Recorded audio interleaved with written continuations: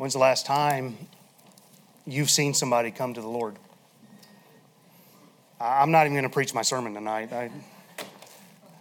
We're just going to preach, amen? Amen. Go to your Bibles to Luke 15. I love that song.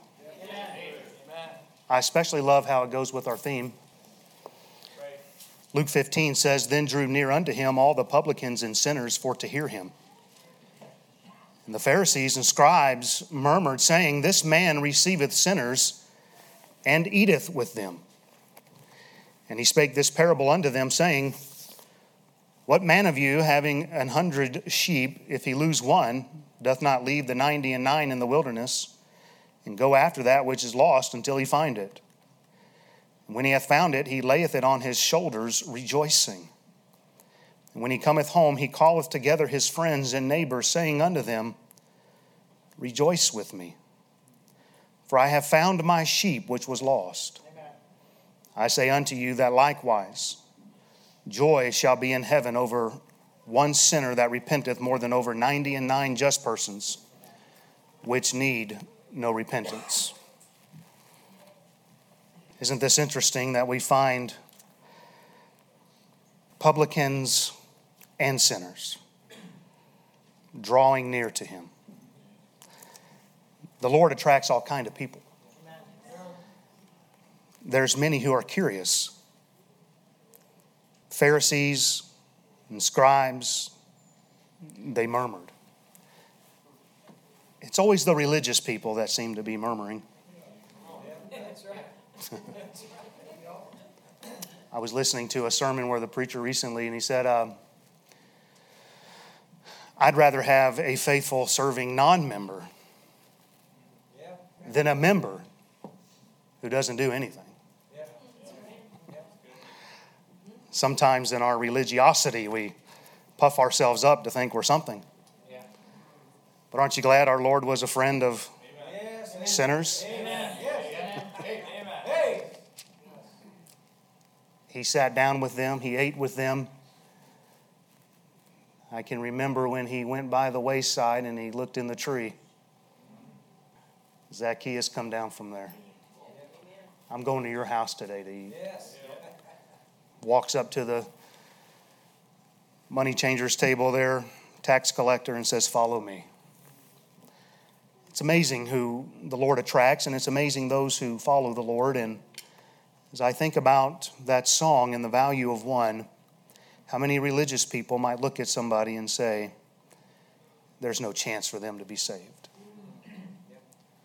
I was so encouraged Saturday morning, and I don't want to get into details for sake of privacy and confidentiality and things like that, but somebody had come up to me and they said, this is the first place I've been to, church-wise, where people actually just came up and said, I'm glad you're here. And he said, most people will judge me before they even get a chance to even hear me because I've got the marks of my past. And we all do. Some are visible, some are invisible. We all have those things in our past. And I think sometimes we see somebody come in the back door and we think, well, there's no chance. Who are we to judge? That's right. I know one time Zach Costilla and I were knocking doors. A big biker guy came to the door and we were scared to death. I thought, this guy, he's not, let's just give him the material and get. And he was the most tender, crying right there on the doorstep, hearing about the Lord.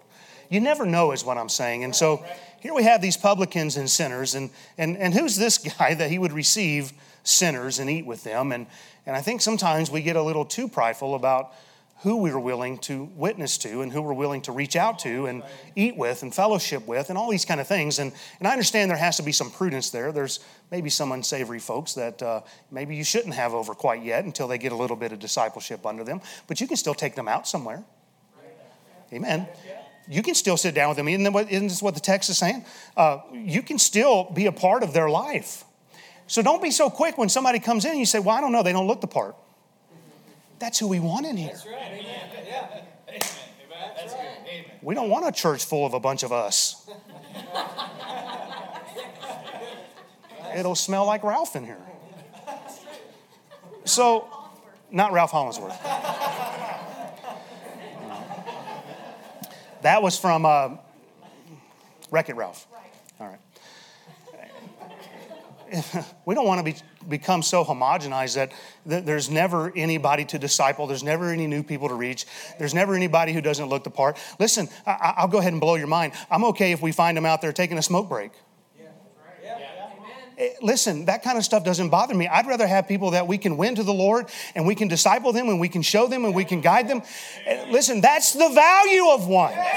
And you say, well, I don't think that we can reach them and I don't think they're reachable. And what good are they going to be here? They are a soul that Jesus died for. They are created in the image of God. And we ought to look at people and we ought to realize that is somebody that Jesus suffered and bled and died for. And listen, we were no different. Have you seen pictures of Mike Petracco before his salvation? Amen. Listen, that's his own testimony.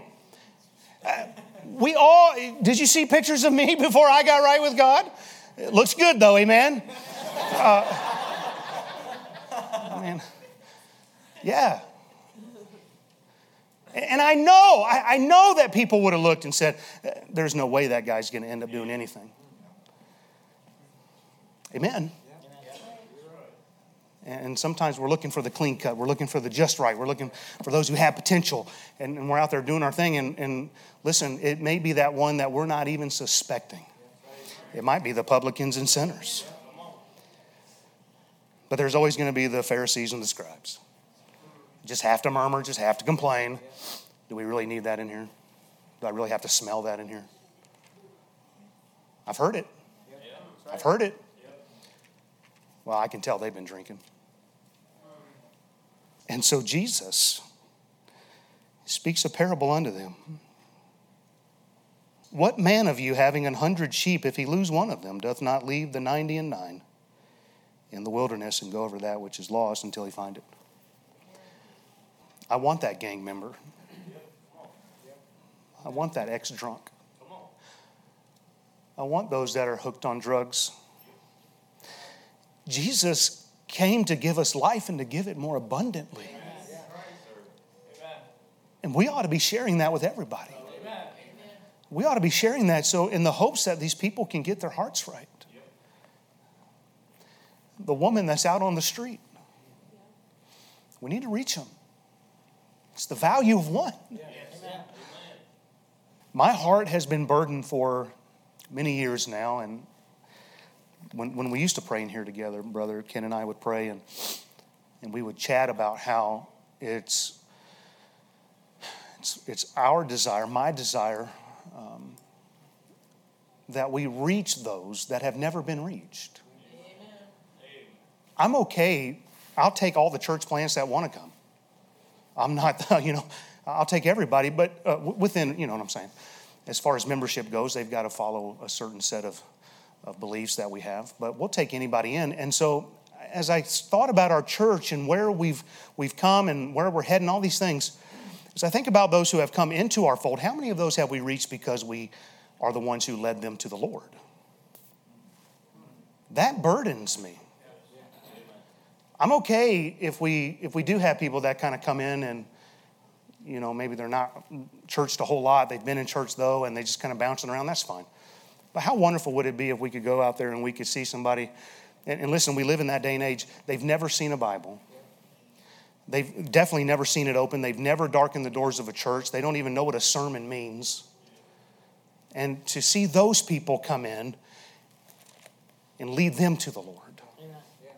Not just bring them in here and lead them to the Lord. Lead them to the Lord out there. Bring them in. That's my heart. But what that takes is us being willing to say, I don't care what they look like. I don't care what they're going through. The Lord died for them, and I'm going to share the message with them.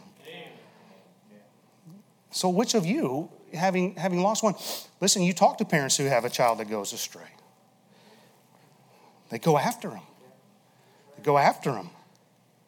And when he hath found it, he layeth it on his shoulders, rejoicing. I don't know if you've ever experienced that joy before. I've been blessed to do a lot of things in my life, a lot of great things. I don't know how many here can say they flew into an eye of a hurricane at 10,000 feet. It's a rush, amen? And I was blessed to do that several times when I worked with the hurricane hunters. And I can tell you, there's nothing greater. There's no rejoicing greater than when you watch somebody come under Holy Ghost conviction. And they can't help themselves. And it's almost like, sirs, what must I do to be saved? And this is what I tell everybody now. Look, I can't get you saved. You're the one that has to ask the Lord to save you. And you watch as they bow their head and they begin to pray without any prompting from you, without any words that you're giving them. And you watch as they say, Lord, forgive me. I'm a sinner. Forgive me of my sins. Where'd that come from? It came from the Holy Ghost. Drawing them and pressing upon them. And then we see them come to the altar and they bow, and maybe somebody works with them and shows them the way of salvation. There's no greater joy. Amen. When he cometh home, he calleth together his friends and neighbors, saying, rejoice with me, for I have found my sheep which was lost. You can't help but talk about it. Amen. And this is the verse that just got me as the boys were singing tonight. I say unto you that likewise joy shall be in heaven over one sinner. Over one sinner that repenteth, more than over 99 just persons which need no repentance. Joy in heaven. I mean, just think about that. Not even just joy in the church. Joy in heaven. And again, please take this with the right spirit. But it doesn't say that there's going to be joy in heaven over one who transfers church membership. That's right. By the way, just get yourself in a good church. Plant yourself and stay there. That's my other message tonight that I'm not preaching. Just get behind your preacher and support him. Come back next week for the follow-up. Amen. Heaven rejoices over one sinner. When's the last time you led a soul to the Lord? Come on now. I know you can't control the harvest. All you can do is you can plant and you can water, but there is the principle of reaping and sowing, and if you would cast enough seed, you're going to reap something. And I'm afraid what we're doing is we're not casting enough seed. We have our little pocket, we have our little areas where we work and we recreate and we do all these things, and maybe those people we talk to about the things of the Lord, but what about our neighbors? What about the people in the street? What about the people in the store? What are we doing to reach them? That's what the theme is all about this year. That we would fill Jerusalem with our doctrine. That we would share with people the way of salvation so that we might take part in verse 7. That there would be rejoicing in heaven because Liberty Baptist Tabernacle did their part. Hey, for those of you in school, when's the last time you witnessed to your classmates? Huh? For those of you who work in the secular workforce, when's the last time you witnessed to your coworkers? Larry's still witnessing to me. Amen? Listen, we've got to get busy. We've got to get busy. We get excited with that song and we love that song and it's an amen song and boy, it fires you up. But do we really know? Do we really know what it's like to see somebody come to know the Lord as their Savior? And if so, when's the last time? Listen, I'm preaching to myself. We've got to get serious about this. If there's one thing I think that the recent events in the world should have taught us is, listen, all this stuff in this world, who cares? Who cares? Politics are always going to be on a roller coaster. But what are we doing that's going to last for eternity?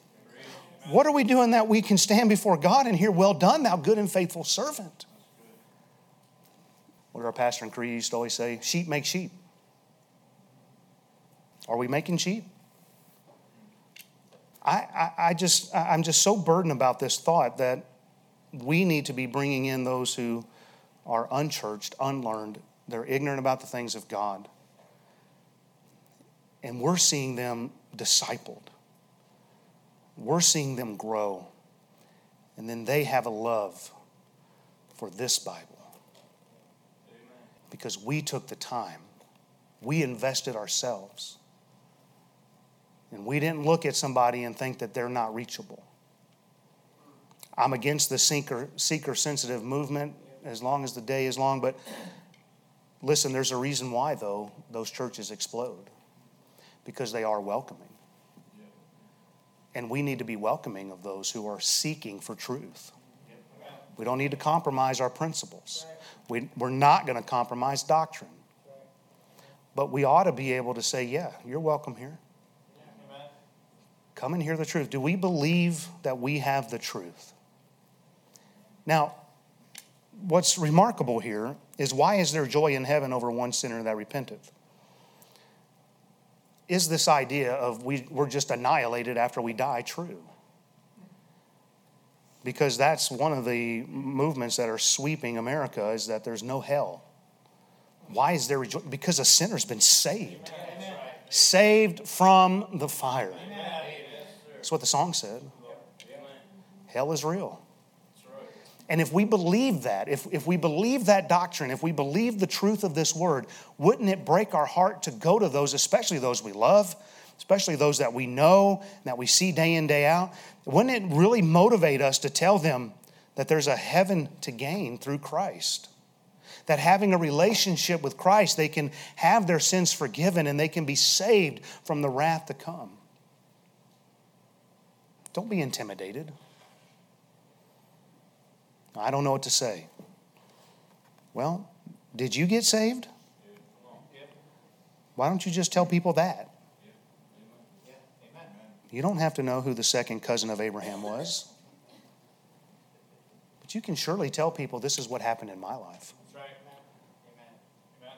I was lost and now I'm found. I was that one. So I just want to encourage you tonight. Get serious about this. Find a soul out there. Maybe God right now, the Holy Spirit would impress upon you a name, a face of somebody you know that needs the Lord, that you come in contact with. Why wouldn't you just go ahead and make it a priority to witness to them at every opportunity? To try to reach them. Wouldn't you do that? Aren't you glad somebody reached you? Aren't you glad somebody didn't give up on you? We've got to get back to the basics. I've always held this church up when it came to doctrine. Pastor Williams knew how to feed. And I know this church can stand toe-to-toe with just about any when it comes to doctrine. But what are we doing to reach the lost? Not the lost around the world. We've got the press, praise God. What are we doing in Rapid City? So expect this spring we will get busy. I'm not going to get busy at -2. But that doesn't mean it has to stop us as individuals reaching those around us. I understand that you go to a door when it's -2, they're not going to want to stand there with their door open and talk, right? But we can at least still be busy getting out the word. So the cards will be ordered soon that I mentioned at our State of the Church address. We'll have those. We're going to get probably 20,000 on the first order. And we're just going to start saturating the city. Amen. Saturating the city. Filling Jerusalem with our doctrine. Because we want to reach that soul that's nearest hell. We want to turn Rapid City upside down. I want Rapid City to know there's a God in heaven. And there's at least one church that won't look down their nose at them. There's at least one place that'll say, we want you to know the Lord. Let's pray.